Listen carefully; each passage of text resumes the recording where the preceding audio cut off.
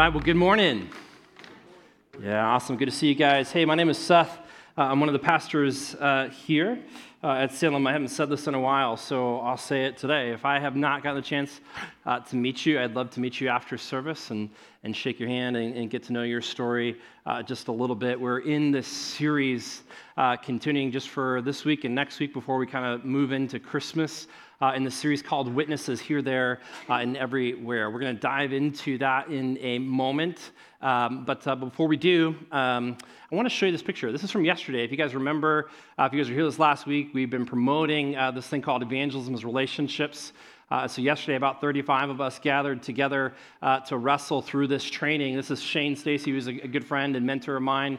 And so we walked through this time together. It was super fun, engaging, life-giving, and just building confidence in our stories and the story that God has given us to share with the people where we live, work, and play. So if you missed out on this, just know that this is something that there'll be more opportunities in the future for you guys to come to. So super awesome time. So hey, this morning, we're actually going to be diving into Acts chapter 6. We're going to summarize chapters 5 and 7, but dive into chapter 6. And we're coming out of this Celebration Sunday, okay? And as we do that, there's so much that was good for us just to verbally process and to celebrate. And as we transition into the passage this morning, there's a few more challenging things for us to kind of look at this morning. And so in order just to prep again our hearts, I just want to just open in a time of prayer. So, Father, Lord, we come before you this morning. And Lord, whatever's going on in our hearts and whatever feels off in the midst of our heart, in the midst of our mind, in the midst of our life, Lord, we surrender that to you this morning. And Lord, I pray that you give us soft hearts and ears to listen to the church, about the church that you want to be about, that you want to create, and a church that is united and unified around the person and the works of Jesus, but also in life and mission. And so, Lord, this morning, if there's anything that we need to lay at your feet, Lord, we do that so that we can hear your word this morning. Hear me pray.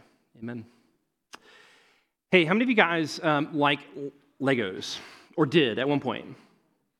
Okay, quite a few. All right, so you may know this. We have a daughter who's 4 years old, and she's always asking to play. And so one of the things that I find is most fun for us to do together is actually to work with Duplos, which are kind of like really big Legos. And so for me, it's fun because when I was a kid, I don't think I realized how much I enjoyed this. But my mom told me a while back, she was like, "Seth, you would go into your room and play with Legos for hours by yourself." And so getting back into Duplos has kind of brought something out of old Seth.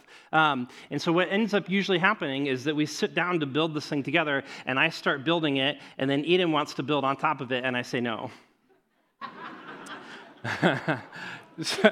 So I've gotten, at first it was harder, and then I've become more gracious, so she'll bring like Minnie Mouse and pluck her on the top of this cool, castle that I'm building, and I'm like, cool, and then I take it off and keep rebuilding, and so, and anyways, it's this fun thing for me to do with my daughter. That sounds so weird.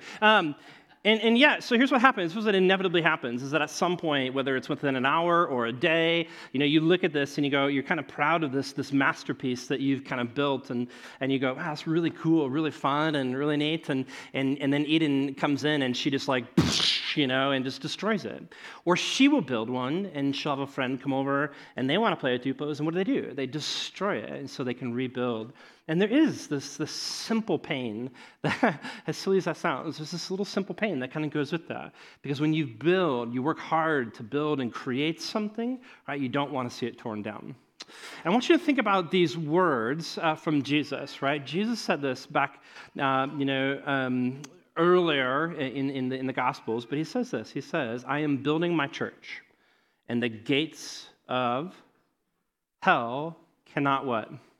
Prevail or stand against it, right? And so Jesus is offering us this very, very affirming statement that he is building his church and nobody can tear it down, right? Not even Satan in all that he's going to do. What we're going to find this morning as we kind of dive into these chapters, we're going to see that even though Satan doesn't understand the full plan of God, what he's going to do is that he's going to take everything that he can to destroy and to diminish the work that God is doing.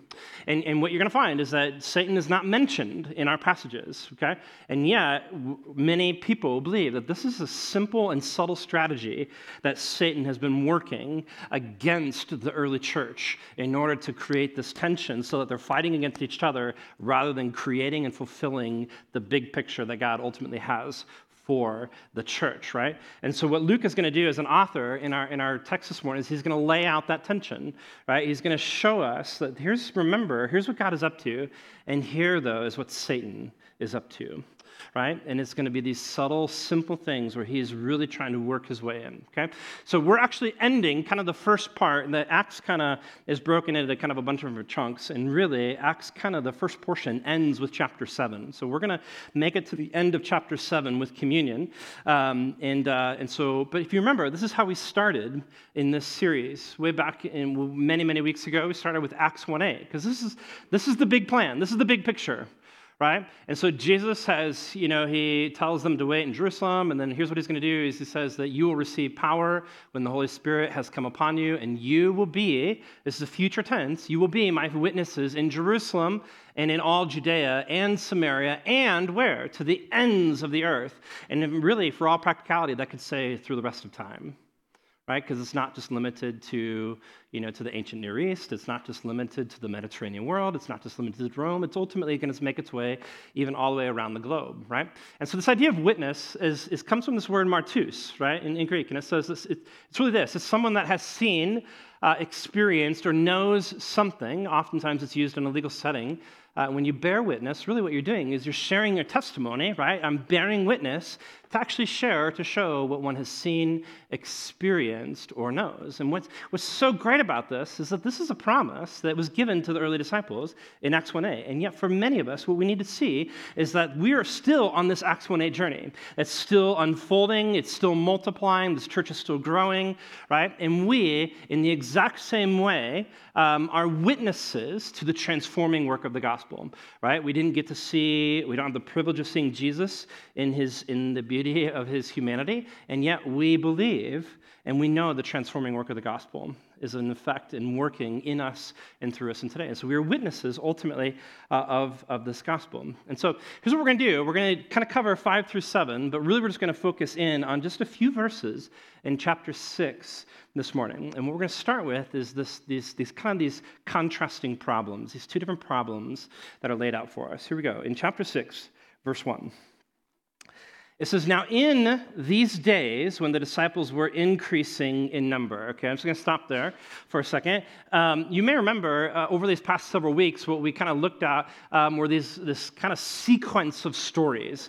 And each story was kind of like, it's given its own little time slot within the chronology of Acts, right? They're very specific times and very specific moments. And as we shift into chapter 6, what Luke does, he says, now in these days. So he creates this much bigger, broader, larger umbrella. And so he's reminding us that there is this chronology, but it's not always laid out in perfect order. Because as you look through those first chapters, you see the church is growing. And it's not without its struggles, but by and large, it feels like a plane taking off, and it's like this 45-degree angle growth. It just feels like nothing can stop, right? Nothing can stand against it, which is true, but it doesn't mean that the church is all kind of hunky-dory, right? Like there are these big problems that we're going to see within the midst of this time and how it kind of comes out, right? But here's the next piece, and it really introduces like this really good problem. No, go back, sorry. The next piece of this is where he says, the disciples were increasing in number, right? That's a great problem to have. Like when the church is growing, good things, right? That's a good thing. That's always a good thing when the church is growing. And so when we think about this, as we come back, is just we're reminding ourselves of how we started kind of this whole Acts series as we come back to the board, right? And so down here is the city of Jerusalem, right, in modern-day Israel, right? And it's this tiny little kind of nation state. It's about the size of a state in the United States, so it's very small. So anytime you can walk from like the north to the south in like 10 days, it's a small country, right? And so Israel is over here, and you've got this small, the city of Jerusalem. And if you remember, kind of how this all started, right, is that way back when Jerusalem was seized and attacked and kind of destroyed and everything, what happens is that all of these Jewish people are kind of pushed out into the world. And so they kind of go out here, they come here, right? And they keep going. And they're all kind of all throughout this place, all throughout the known world, right? And down here, even in kind of northern Africa, you got, actually, I forgot this. This is the island of Crete, right? And then you come all the way over, and way over here somewhere is actually even Rome.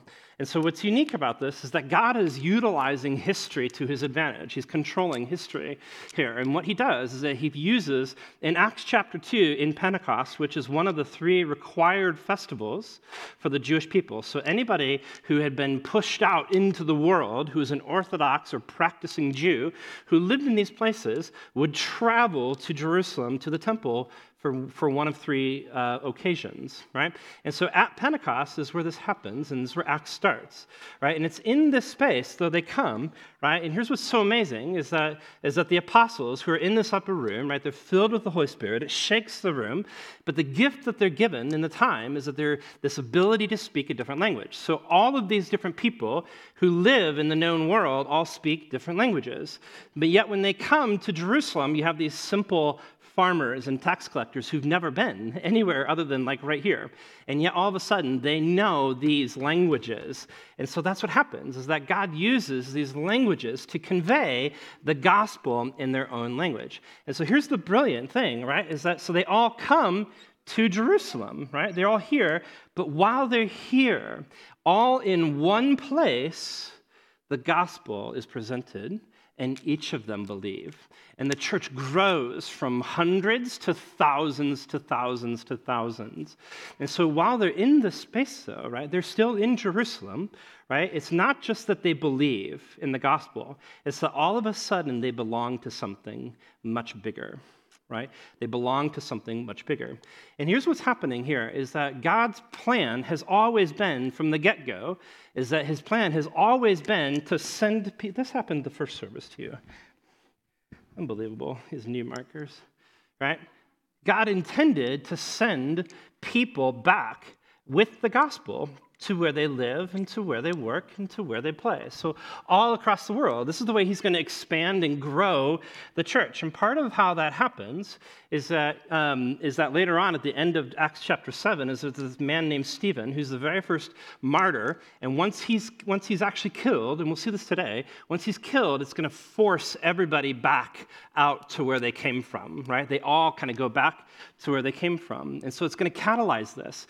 But it's always been God's plan to take the gospel, to start here, and then to go where? Here, and then there, and then everywhere else. It's always been the plan, right? And the way he can do that, or part of the way this works, is because, if you remember from Acts chapter 2, part of what he's done is that by giving us Jesus, now we are no longer reliant on the temple for worship, because each and every person is what? Is the new temple, right? So you have all of these people, everywhere they go, just in their very being, by existing, they are this new temple. And so God is taking his worship and his temple and his movement out into the whole world. And that's always been God's plan. It's a very, very sophisticated and brilliant plan on behalf of God and what he's ultimately doing. But in the midst of this, here's what we need to know. For our context this morning is that this is where we are. We're still here. The gospel has not gone there or everywhere yet, okay? The plan of God, but we're still here. And the church is growing, thousands upon thousands upon thousands of people.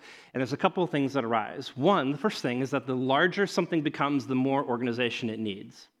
Right? And so there's a leadership vacuum where they have to fill and figure out how they're going to do ministry differently to adapt so they can actually meet needs. That's one problem, and we'll come back to that later. But really, the bigger problem that I want you to be aware of is that Satan enters into the story in a big and powerful way. Because Satan doesn't know the full plan of God. He's not omniscient. He falls short in the omniscient category just like every one of us. And he's limited in his power, but here's what he does know. He knows that thousands upon thousands of people just came to know Christ right here. And that's not something that he likes. He hates it. And so what is he going to do? He's going to do every single thing that he can to create sideways energy here so that this never happens. Or whatever it is that God is doing, that never happens. See, Satan hates the idea even of God's work in action. He hates even more the fact that you and I would say, I want to participate in that plan. Because let's be honest, it's one thing to know that God is up to something big, and it's another thing to participate in that big plan, right? So from the get-go, right, here's what I want you to know. Is remember, there's this big picture at play here, and Satan's going to enter in these very small ways in order to create this sideways energy or to create distraction and disruption or anything he can do to minimize and limit God's big plan. Does that make sense? Okay. So chapter 4, here's how this works, right? Chapter 4, we started with this big idea of unity. So all these thousands of people come to know Christ, and they are united together around the person and the works of Jesus unequivocally. They say Jesus is the guy, and we all believe in him, and they're united, and it's powerful. So what does Satan do? He thinks, how do I disrupt this from the outside? So he starts with this external persecution, and he raises up all of these people and this crowd, and they come against Peter and John and the other disciples. Do you remember this? Okay? So they're kind of this crushing weight on the disciples, and yet thanks to the power of the Holy Spirit in this moment, Peter and John, they stand tall. And they say, we will not be beaten by this, right? And they refuse to fall to the persecution of the world. So Satan has another strategy. He goes, okay, bummer. That didn't work. That was loud. That didn't work. And so what he does, he goes, I'm going to move to this internal side. And so what does he do? He's sparking this idea of selfishness and hypocrisy. And there's this couple named Ananias and Sapphira, and you remember everybody is selling their belongings and they're giving it to the apostles so that the apostles can what? Distribute it to anybody who has need. So Ananias and Sapphira, they think, great, let's get on board with this big plan. Let's be a part of this. So they sell some stuff, they bring money, but in secret, here's what they do. They think, okay, gosh, we made X amount of dollars. We're going to keep this portion for ourselves. And they withhold it. But worse, they lie about it, right? And so God enters in and he brings a really swift and powerful justice, and they actually die. And it's a very strange type of a thing. And yet I wonder if this is God's way of saying, we're not going to let any leaven the whole lump kind of a thing. Like, we don't want Satan entering into this, and so he's protecting the big picture at play. And so Satan, okay, that didn't work. So now what does Satan do? We go into chapter 6, and here's Satan's strategy, is he's going to continue with this small and secrecy thing. It's going to be about this, what's happening in private, but it's not between two people. Satan's going to stir up in the body of believers this secret complaint, the secret grumbling. And this is what he's going to use to try and disrupt the people from entertaining the idea of a really big plan that God is ultimately up to. Okay? So here's what it says. The next part of this verse, in chapter 6, verse 1, he goes on, right? So the disciples, they're increasing in number. This is a very, very good problem. And yet then we're introduced to a contrasting problem. And it says, and a complaint by the Hellenists arose against the Hebrews because their widows were being neglected in the daily distribution. Okay, so here's what's happening, right? In first century Judaism, there was a once-a-week distribution of food and clothing, which, by the way, how amazing would that be if, like, that's what we were, you know? Like, if that's what any church was. You're like, hey, you're that church who goes and gives clothes and food every single week. Like, that's a powerful thing to think about, right? And this was the pattern of the early church, is that they would go and do this and give to people, right? And it's a very generous thing, because this is what the church is designed to be. It's designed to be generous and selfless, not selfish, right? And so it makes total sense. And yet, in the midst of this, they identify a very real need. And as there's a group of people, these sweet, wonderful widows who don't have people to care for them are being neglected. And so they've introduced a very real need. And yet what we're going to find is that Satan is going to use a real need to exploit the wrong way to solve it. right? At least initially, okay? Now, where does this all start? How does this happen? Okay, so it says that the complaint arose from these people called the Hellenists. Hellenists are Greek-speaking Jews, okay? And so here's what they are. Greek-speaking Jews are primarily people who've they have come from all around the world. And here's why. Because remember, when they've been pushed out many years ago, they've been pushed out into the world, they've had to learn and adapt to an entirely new culture. And as a part of that, as a result of Alexander the Great's conquest of the known world, Koine Greek was the common language for travel and dissemination of language and things throughout the known world, right? And so these people are people who live not in Jerusalem, but they have been steeped in Greek culture. This is who they are. And yet then you have people down here, right? These people, they've been steeped in what culture? Hebrew. So what happens is that you're going to have two different groups of people who see the world very differently. But here's what's key. This is so fundamental, and we'll just wrestle with this. They're both Jews. Ethnically, they are exactly the same. They're both Jews. And yet they're both Christians.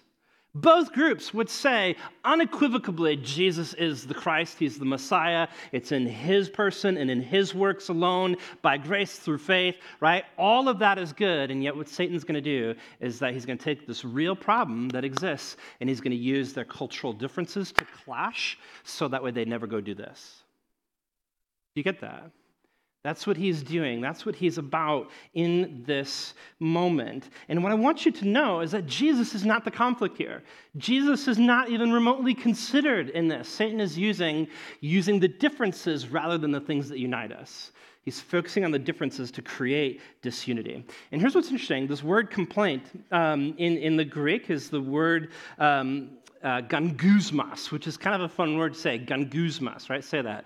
Gangusmas. That's kind of fun, right? Some of you are like, who cares? Okay, hey, here's the deal. Gangusmas means murmuring or grumbling. It's murmuring or grumbling. Let me ask you a question. Where else have you heard that in the Bible? Do you remember another time? The Exodus, right? Yeah. By the way, I love our group participation. This is awesome, right? So what happens, right, is that during a time in the Old Testament history, right, is that during a time of famine, right, everyone goes down because Egypt has food. And through the blessing of this guy named Joseph that God uses, they establish themselves in Egypt. But over time, as they continue to multiply in number, they become a threat. And so what happens is that the Pharaoh, the new Pharaoh, says, to slavery you go, right? And it's going to become the greatest motif for redemption in the entire Old Testament that points us to Jesus. Because here are these people, they end up in slavery, and what God does is that, what does he do? He removes them from slavery. He's going to bring them to this mountain, right, where they receive the law. And it's out this time in the wilderness, right? They have this wilderness experience where they're wandering and going. And this is when we might call them hangry people, right? Hangry means that you're hungry and angry, which makes total sense. And so there's these people who are moaning and murmuring and grumbling along the way, right? And here's the deal. Here's what they say. They say, this is worse off than when we were here. They say, this was better for us than right now in the wilderness. And here's the truth. For a time, they're right. It was maybe better here, except for one thing. They forgot the big picture, because where's God taking them? To the promised land, a land that is flowing or overflowing with milk and honey. And so there's this groaning and murmuring and grumbling and complaining that's happening because they're missing the big picture. They forget where they're going, and they only want to go back to where they came from. And there's this big, grand plan that God ultimately is laying out for his people, right? And as I think about even just in today's context, in today's world, we've just come out of a pandemic, right? Like, no one wants to talk about that, right? Like, I found a mask in my Jeep the other day, and like, I was like, ew, gross, let's get rid of that, And so no one really wants to talk about it. And yeah, here's what I would say, is because we look at that time and we go, gosh, things were way better before, and for a time, we were right. And let's just lay it as it is. Let's speak it as it is. COVID was a lot of complaining. COVID was a lot of grumbling. It was a lot of all of that. And yet, here's what I would say in today's world as we're kind of post that, as what we're seeing and experiencing in the relationships that we're seeing outside the walls of this church is that more than ever, people in this world want answers. More than ever. More than ever, people want to know. They're seeking and they're searching, right? And so it's like God has given the platform. And so we're reminded that there's a bigger picture. We don't know what God is doing exactly, but we know he's up to something, right? And it's this very, very big thing. The difference here in this context in chapter 6 is that the word for grumbling is actually something that happens in secret. It's this idea of it's behind closed doors, right? And it's this idea, it's secret displeasure, it's not openly avowed. And the reality is this is so easy for us to do because this is humanity. This is part of how we operate. It's so easy for us to go here, right? And this just speaks out of our heart in the sinfulness of our heart. And we gravitate to people who share common affinity with us and we grumble together. And the reality is that when we're doing it, it feels harmless, but it's not.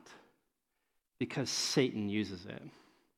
Because it's a foothold for Satan. Guys, let me just say this. If it were in private, then nobody would know.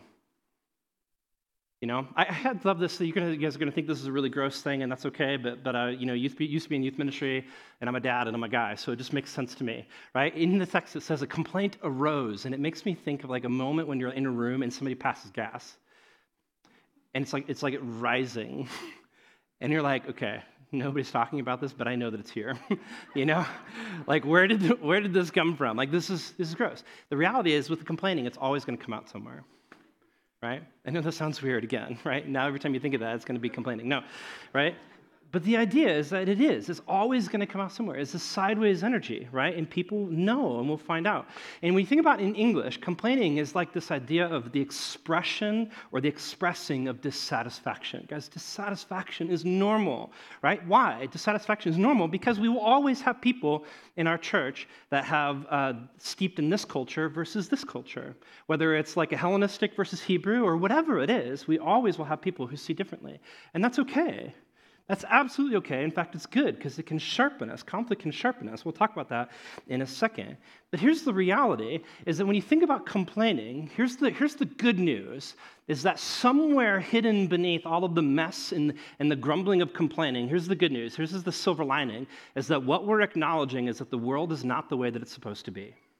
And that's a good thing, because we know that the works of Jesus, as he started and entering into the world, we go, yep, it's not done yet. There's more work to be done before the next chapter, right? And so we acknowledge that. But here's the reality. If we're honest with ourselves, when we complain, you and I probably both know this, it's less about God's kingdom and more about my kingdom. It's more about what I want than what God wants. And so if we were to rename the idea of complaining, we would probably rename it not just an expression of dissatisfaction. We'd say it's the expression of selfish dissatisfaction because it's concerned about who? Me. And we all do this, right? We all do this. And I think that when we do this in life, I would hope to think that because of the Holy Spirit and the way that he works in our lives, is that every time complaining comes out of our mouth, when we do this, I hope that we realize and know that it's sticky, it's icky, and it's wrong. And yet we still do it. We still do it, but we know that it's wrong. And the way it's coming out, and here's part of what happens with this stickiness, is that complaining begets what? More complaining. Because here's why. Because what you're doing is that when it comes out of that deep, dark place in your heart where it's concerned about what you want in the world, right? When you do that and you complain and you share that with somebody else, guess what happens? It also then touches to the deep, dark, icky places of their heart. And what do? They start to what? Complain. Right? And it doesn't matter if it's the same thing or not, because they might go, man, that's exactly the way that I feel. Blah, blah, blah, blah, blah. They might say, wow, that's similar to the way that I feel, but then it goes. And they might be someone who's like, I don't even care about that, but since we're complaining, here we go. Because that's who we are. That's humanity. right? It's so easy for us to go to that place. So if it's not the same thing, it's connected to it, or something totally different, and it actually grows, right? And this is something that Satan can use in really big and powerful ways. As I read this week, this kind of blows my mind a little bit, but just wrestle with this. I was reading about this church who many years ago went through a big church split, and it's this really messy, massive church split, okay? And here's what happened. So in the chaos, each side filed a lawsuit against the other, which is also really not good. So let's not do that, okay? So there's this lawsuit that happens. And so what happens is it goes to the court, and the judge says, guys, this is not in my alley. So what does he do? He hands it back to the denomination, and they create this entire massive church council. And in this church council, they start to weigh out the stories, and they start to get all of the input. And I kid you not, this is how it started. An entire massive church split started with this one conflict when an adult sat next to a kid at a potluck and was upset that the kid got a larger piece of ham than he did. And can we it's kind of, you go, wow, that's just painful. And yet if we were just to say, gosh, okay, this is the pettiness of humanity. This is part of what it means to be human, that none of us are beyond that type of pettiness, that we would make that big of a deal out of something like that. And guys, here's one thing, the tiniest of things can fracture unity. The moment that we shift off of the essentials of Jesus and his way of life and his mission is the moment that Satan can enter in, right? Because he's going to make us concern ourselves with the things that aren't the big picture, because he wants to eliminate and to dissipate all of what God wants to do in the big reality, scope, and scheme of life into the world, right? And that's a powerful thing. And by the way, guys, this is in direct contrast to the gospel, right? How many times do you see Jesus complain in the Gospels? Right? Silence, none. Does he have questions? Sure. Does he have doubts? Absolutely. Does he complain? Never. Not when his disciples are bickering, not when he's hungry, not when he's tired, and not when he's on the cross. Never at any time does Jesus complain. And so what we're finding here in this text, right, what we're finding is that they're identifying a very real need. Is the distribution amongst widows a real need? Absolutely. Is complaining a legitimate problem or legitimate method? No. So they've identified a legitimate problem, but through an illegitimate means. Right? And that's the reality when we think about complaining. Guys, if you're looking for a perfect church, you should start by visiting another church, because we're not going to fulfill that. Here's the bad news, though. Every church you go to is going to fall short, right? You're going to be in constant loop mode, right? And then 10 years later, you come back here and go, they're still not perfect, right? This is the way it is. No church is perfect because we're filled with imperfect people, broken people. You won't find it here. You won't find it in the New Testament, right? Because we all have people who are steeped in Hellenist culture versus Hebrew culture, right? And here's the reality, is that conflict can be very, very good, because conflict can actually help us reveal spots that are blind to us. Conflict can actually sharpen individuals and sharpen a community to look more and more like Jesus. So conflict isn't the problem. Conflict can be very, very good, but complaining has no place. And so let me just say this. If there's complaining in your life, get rid of it. There's no room in your life for complaining.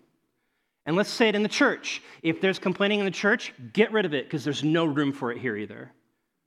Because it keeps us from doing this. And I'm not okay with that, and we're not okay with that. Complaining has no place in our lives. Conflict shouldn't limit growth. Conflict should encourage growth, right? Conflict, guys, let me just say this. If it's not helping us grow, then it's not helpful. It's a simple way to think about this, okay? So complaining, if you hear it, get rid of it. But here's what happens in this text as we move on, right? What's the response? Verse 2. It says, and the 12 summoned the full number of the disciples, and here's what they say. They propose. This is what we're going to say. It is not right that we should give up preaching the word of God to serve tables. When you hear that, does that sound elitist to you? It kind of does, doesn't it? I shared this first service. And a lot of people resonated with this. So when I go out golfing, and if I end up golfing with somebody new that I don't know, that's like a non-Christian, right? If I'm like just on the course and somebody joins, usually within a hole or two, I say, hey, what's your name? Where are you from? What do you do? Kind of get to know their story. Usually about hole 16, they ask me the same thing, And then it's in that moment where you have to kind of scratch your chin and you say, what do I say? Because I'm a pastor. And that's not a word that many people are used to. Right? And so I usually will say, well, I work at a church, and sometimes, depending on the context, I'll say, I'm a pastor, and here's what I do. And then here's what I usually get. I am so sorry. Like, can you please, like, I have been swearing this whole time, I am so sorry if I offended you. And can this in humility and vulnerability in this moment, can I tell you, guys, I understand and acknowledge my sin. I am no better than any person. Zero. And so when I read this is not elitism. This is not a matter of credentials, people. This is the reason. I am not on this stage because I have a Master of Divinity. That's not why I'm here. It's not a matter of credentials, it's a matter of calling. And the same thing is true for you. That in some sense, some callings are more general and some are more specific. It doesn't change the fact that it's a matter of calling and not credentials. And that's what they're saying. They're saying, this is what God has called us to do. We can't not do that. We can't not do that. And so what we have to do is do what we need to do, and others need to be able to do what God is calling them to do. So that together we can do what? This. The big picture. That's the way that the church is ultimately designed. And the reality is that as the community grows, it becomes more complex, and it needs to restructure so that it can meet fresh needs. And this is what they do, is they end up choosing these qualified people to help. If you guys have been around for a while, you've maybe heard me say this. I like to use the image of a hand up and a hand down. And a hand up is this. A hand up is me reaching out to somebody who is further along in their faith or been where I am at, and so I can grab their hand and say, will you help me follow Jesus in better ways? And so there's this idea of being transformed and shaped back into the image of truth, right? And through the study of God's word, but also through the practical living out of God's word daily. And I need people to do that. And yet at the same time, at some point, I put my hand down and I say, somebody else grab my hand. Because I will now teach you how to follow Jesus. And that's the picture of disciple making. But in practical terms, in terms of what the church is doing, here's the reality. There should always be somebody behind you to fill your shoes. Always.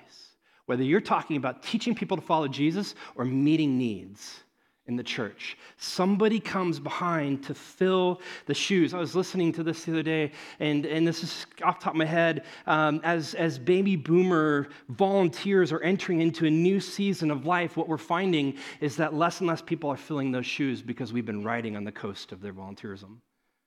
We need people to fill the shoes so that we can continue to meet needs. And here's what they do. Verse 3, it says, therefore, brothers, pick out from among you 7 men of good repute, full of the Spirit and of wisdom, whom we will appoint for this duty or to this duty, but we will devote ourselves to prayer and to the ministry of the word. Right? Guys, here's the deal. You guys know this. I know it. There's a whole host of needs in the world. Not every church, like our church, we can't meet every need. We can't. Of the needs that we can meet or that God calls us to meet, I can't meet all of those needs. And so if we're going to meet needs, here's what I need. I need you. God needs you to be able to do what we then together can accomplish for the sake of the kingdom, right? And to them, to the people, right, these thousands of people that go, that makes total sense. And so what do? They choose 7. Guys, here's what I want you to know. Growth doesn't happen by accident. Growth happens through generosity. Growth starts with this generosity. And here's where it's all aiming at. Guys, look at verse 7. I love this. Luke sets this aside. It's like its own little paragraph in my Bible. So you got the first 6 verses and you got verse 7. It's like Luke is saying, here's where we're going. This is the hope. It says, and the word of God continued to increase.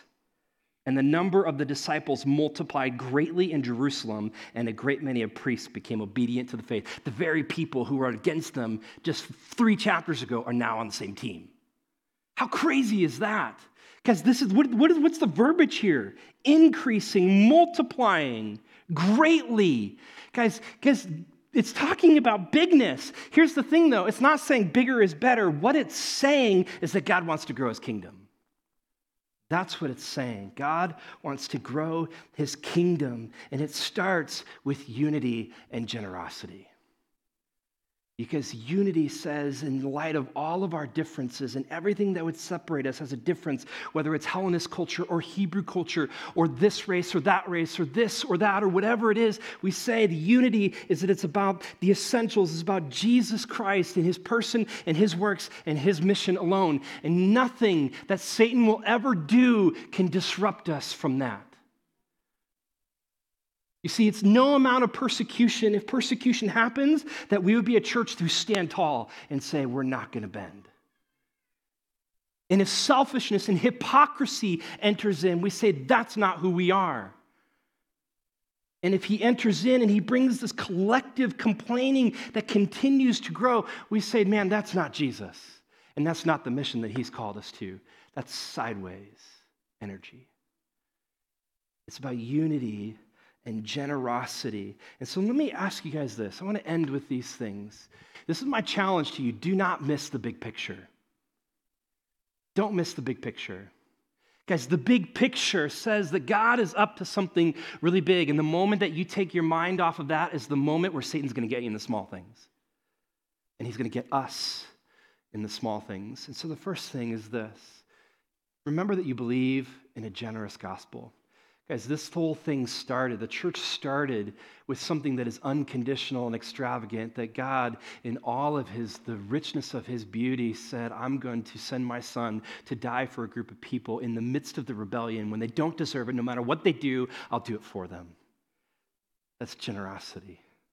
But next, also know that when you believe the generous gospel, remember that you belong to a generous gospel community. So when you find people in life and in the church and something is just off between you or something, can I ask you to be generous with the gospel? And if you hear complaining, stop it. Put an end to it, because we want to be generous with the gospel. We are a generous community who wants to love on each other and care for each other. But it's more than that too. And I want to plug for these 2 things, because again, if we're going to meet people's needs, what we need is you. There's like this 80-20 rule, right, that says that 80% of the work in a church is done by 20% of the people. Let's not be that church. Let's not do that. And here's another thing, that 20-80 rule, that's the same thing with giving, is that 20% of the people give 80% of the church's income. I want to ask you, wherever you're at in your story, whether it's about investing, but also with giving to the church, here's what I want you to keep in mind. And would you pray over this? Would you be generous? Because at the end of the year, in December, we're always waiting for that Nike swoosh where our finances come back in and we hope that it's going to go back into the black. And so we start talking about it in December. I want to start talking about it right now. I want to ask you to be generous so that when December comes, we're not looking over our shoulder, but we're looking forward and saying, what is God going to do for us together? And the last thing is this. Bring the generous gospel with us to other people. That's the big plan. That's the big picture. Let's pray. Father, Lord, as we finish our time this morning, as we finish with a song and communion, Lord, I pray that you be stirring in our hearts. If there is anything that Satan is doing, anything that Satan is working, if there's any grumbling or complaining, if there's any sideways energy, if there's anything that's sinful that's holding me down this morning, I pray that we would take ourselves to the cross and at the knees and be reminded of your generous good news. That this is who you are, that you would send your son to die for us, and that Jesus, in full volition, says, I love you, and I call you my brothers. And so, Lord, would you just bring grace, this lavish, extravagant, unmerited favor over us this morning. Remind us of who we are in light of who Jesus was and what he did for us. And Lord, that generosity, may that grace wash over us, and may it be stirring inside of us a generosity to the world. And so, Lord, would you make us a people who see the big picture? In your name we pray. Amen. As we take communion this morning, I just wanted to set up this time for you just a little differently with a guy named Stephen, because Stephen is the final character in chapter 7 in Acts. You know, that first 7 chapters is before everyone's scattered back out into the world, and Luke gives us this very beautiful portrait of a man named Stephen who was so ingrained into the gospel of Jesus Christ that he lived his final moments exactly the way that Jesus did.